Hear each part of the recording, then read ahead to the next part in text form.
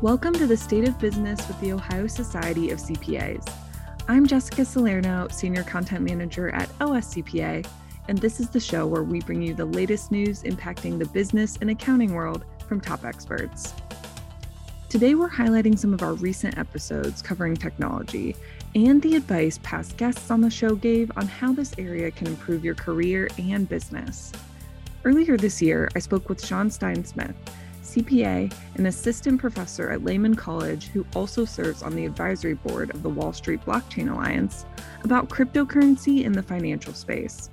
Sean said he doesn't expect all CPAs to be experts in cryptocurrency, but there are significant career benefits to understanding cryptocurrency and its impact on the profession.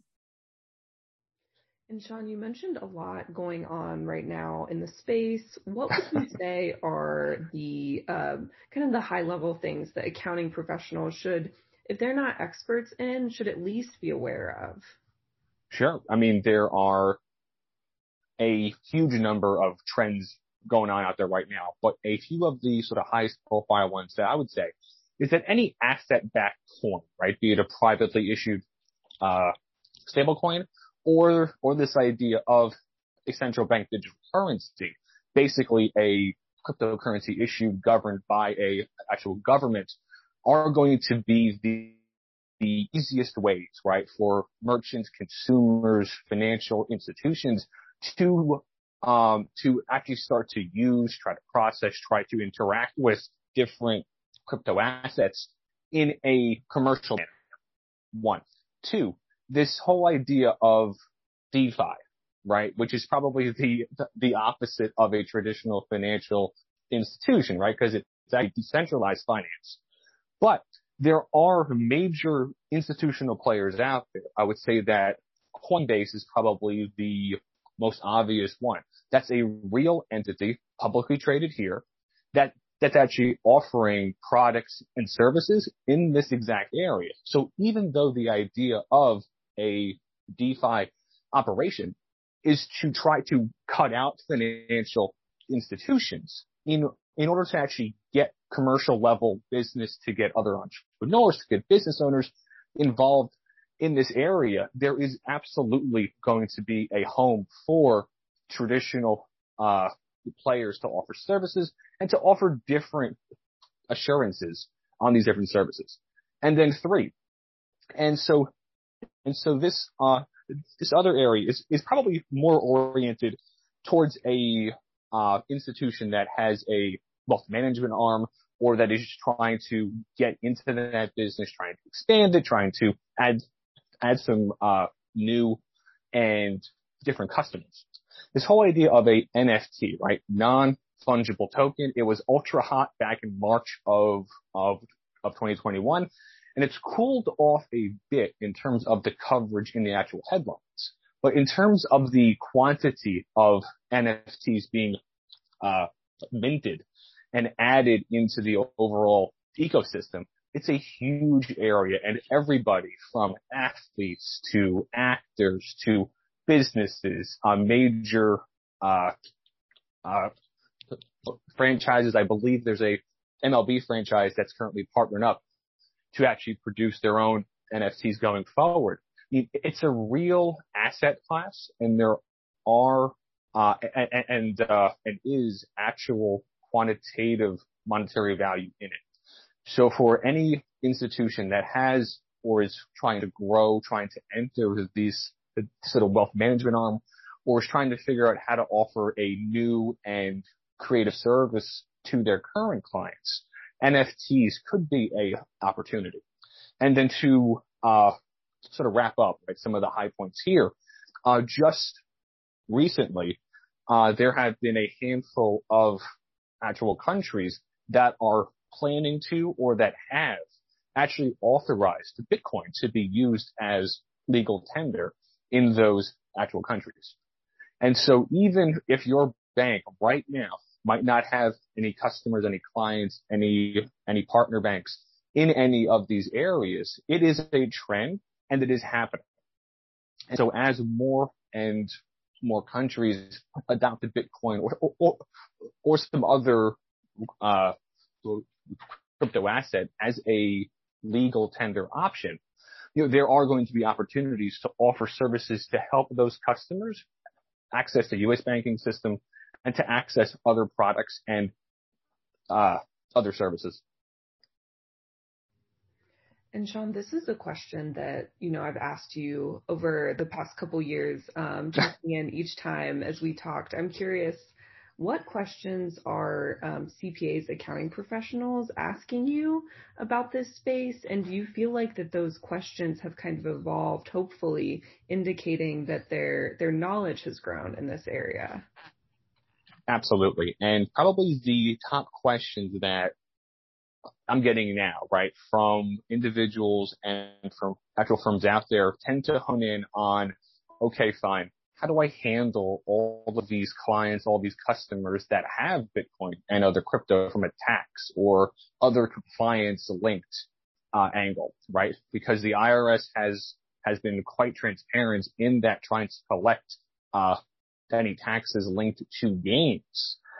And there was a headline that actually U.S. taxpayers booked $4 billion in profits in 2020 linked to Bitcoin by itself. So there is quite a bit of agita right now out there as to try to help, right, one, our external clients, and two, try to give them the best advice possible to hopefully navigate what's going to be a pretty intense review of these transactions. And then two, the other sort of the big area that's sort of only come up, I would say during 2020 and the first half or so of 2021 is I'm getting questions now from my external clients that are not crypto native companies about how do I start using crypto for payments? How do I integrate blockchain into my operations?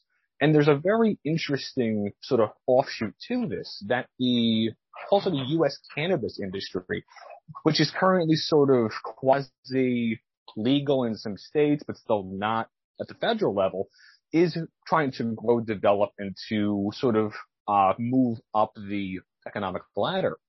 And there are some options out there that if a firm in the cannabis space wants to use a blockchain and a stablecoin based commercial payment system, that actually via sort of almost a backdoor option, they can access banking services. So on the one hand, tax, compliance, I would say that audit is still out there, but it is not as high profile as it has been previously. Now, I would not say that the audit side is not as important, because it certainly is, but there has been really so much attention paid to Bitcoin and other crypto from a income tax angle during the back half of 2020 and the first half of 2021 that the pivot and the sort of shift there has really been towards trying to get a handle on these sort of tax obligations. And then on the other hand, how to help external clients try to onboard even just a basic way to accept crypto as a form of payments or to help them pay employees, suppliers, all the rest. And then one other sort of anecdotal point here is that there are now real blockchain crypto hubs right here in the U.S., be it the Wyoming, be it Miami, Florida, be it other areas that are trying to integrate blockchain and crypto into their overall economic plans. I mean, there are certain areas of the country where even though on the surface blockchain and crypto are not headlines every single day, that they are really becoming a integrated part of the overall economic landscape. Some of your clients might love technology, others might be more hesitant. For Shana Chapman, CPA, founder and chief strategist at Shana Co., some of the rural clients she works with who are successful business owners will only go so far when it comes to upgrading their tech. Shana shares how she works with these clients on meeting them where they're at while also encouraging them to embrace technology advancements.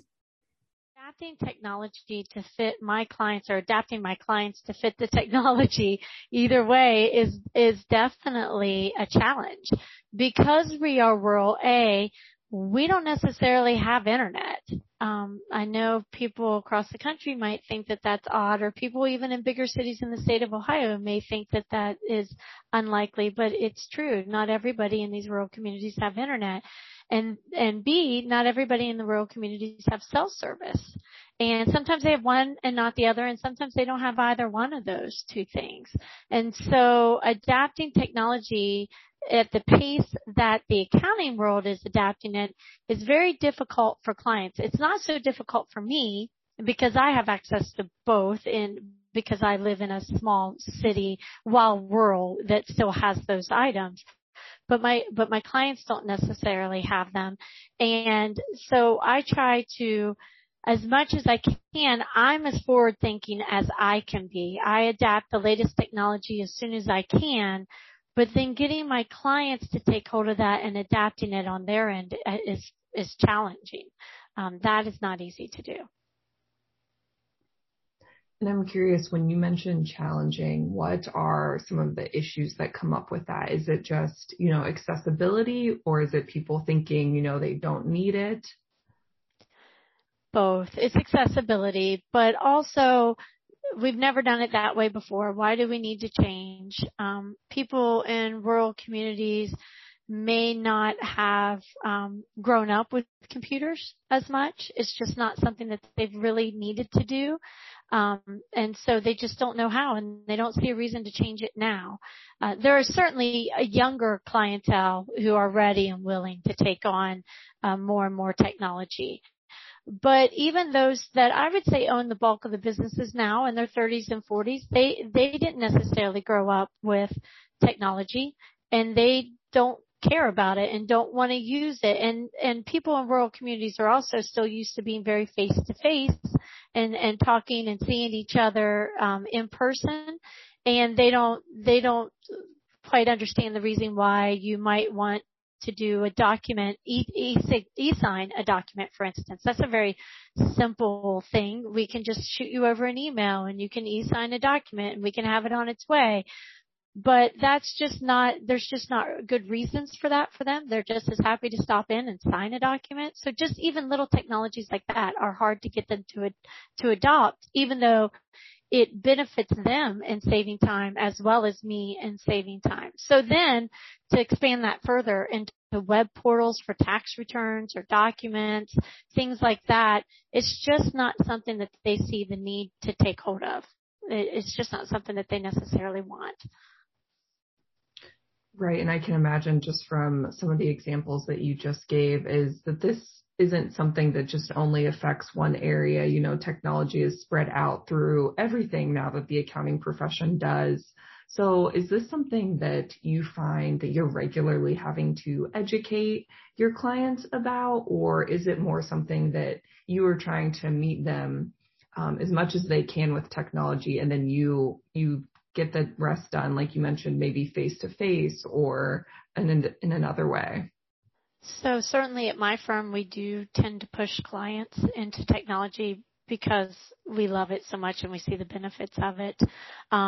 Moving from the tax realm into the accounting realm, something like cloud computing and helping these small businesses with their back-end services, maybe preparing the accounting for them or checking in with them. Having a cloud accounting system enables us to have access to their accounting system 24/7, and they don't have to wait for us to show up at their office and look over their accounting. It takes something from being a reactive service, like once a month at the end of the month, we look at your accounting and make sure it's right, to being a proactive service. Technology has that ability to make us go from reactive to proactive. And that is something I'm constantly trying to educate my clients on. This will help you manage your business to become more successful. It's not just about getting the numbers historically, because that's what happens when you're reactive. It's about getting the numbers today, right now, and being able to change on the dime what it is that you want to do to become more successful right this instant. And so I'm constantly trying to educate my clients and push them a little bit further and further into that direction. As long as they have the capability, the technology is available where they are, for instance, the internet, cell, et cetera, to do that. We're pushing them to do it because it's better for them. But it's not an easy sell, so it takes a lot of education for most clients. That we talk about the time involved, how much easier it is, how much, again, how they can make changes instantly. And for us, it's very important to also talk to the client about, because it saves time, it gives you back to us, to our firm. This is one of our core beliefs. It gives you back time with your family and your friends and to have an enjoyable life again and not let your business eat up your life. And so those are the types of ways that we try to educate clients. Protecting yourself from online attacks isn't so simple as checking off a box on your to-do list, said Greg Gomack, Senior Client Executive at DMC Technology Group and part of Ohio CPA Proud organization, William Vaughan Company. Greg said that protecting yourself and your company from cyber attacks is a journey. It's something that will consistently have to evolve as technology evolves. This might sound exhausting, but Greg said it's essential as attackers get more savvy and persistent. You need to be doing something. Anybody nowadays that's just sitting there, not making advances in their security, whether that's doing the simple things like making sure you have computer updates going on, you've got good backups. You'd be surprised how many places you run into that don't have a backup going on, or you're doing multi-factor authentication if you want to take it a step further. And if you've got all those things, great. You need to be making more steps then. It's a journey. It's not just a Band-Aid that you rip off with security. You have to work through a lot of different items to get to your point where you feel secure and you feel safe, but it's never really done. There's a lot of layers to having a secure environment, but you have to just assume that you're always vulnerable. And it's tough to hear, but there's always something you can be doing more every year to help kind of make yourself feel a little safer, have a more secure environment, and just lessen your risk. And I think that's such an interesting perspective, how you mentioned it's a journey, because I wonder if for certain people in business, if they imagine it, as another thing that they just check off the list and then they can kind of file it away in their mind as something that they've done to protect themselves. But from what you're saying, it sounds like it's something that you should never really completely, relax on or relax about. Right. It's technology. It's always changing. 1 month we could have updates that are going great, and then 2 weeks later you could have a huge vulnerability with every single Windows workstation, which is the print spooler I'm sure people have heard about, and that's not going away. It's not an easy solution to solve, so you have to stay on top of this stuff. Otherwise, you're just leaving yourself wide open. Another thing I was curious about was if the pandemic impact the number of attacks of ransomware or the threat of it, if that increased it at all. I think so, at least based on what I've seen and been reading. In the United States alone, I think from 2019, it's increased over 190%. I think I read the other day I think it was a PBS article I read. And then globally over 60%. So it's on the rise, and they're changing the way that they're doing it. In the past it was, we've encrypted your data, pay us.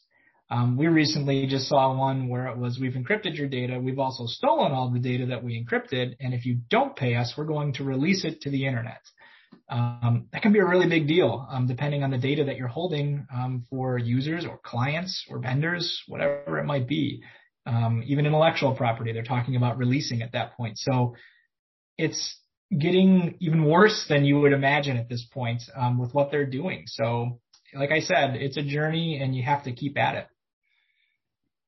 Man, that is incredibly concerning. I've heard and read reports before of the first example you gave, but I've not yet read something about the second, which is that they would threaten to release it to everyone. That's crazy.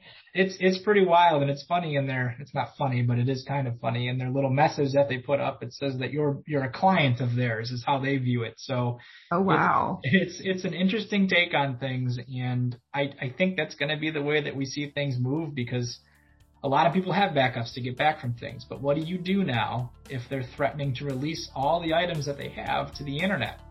It could mean nothing. It might not mean anything to you, depending on the files that they are, but some of these larger corporations, or if you have patents or anything like that, that's a big deal.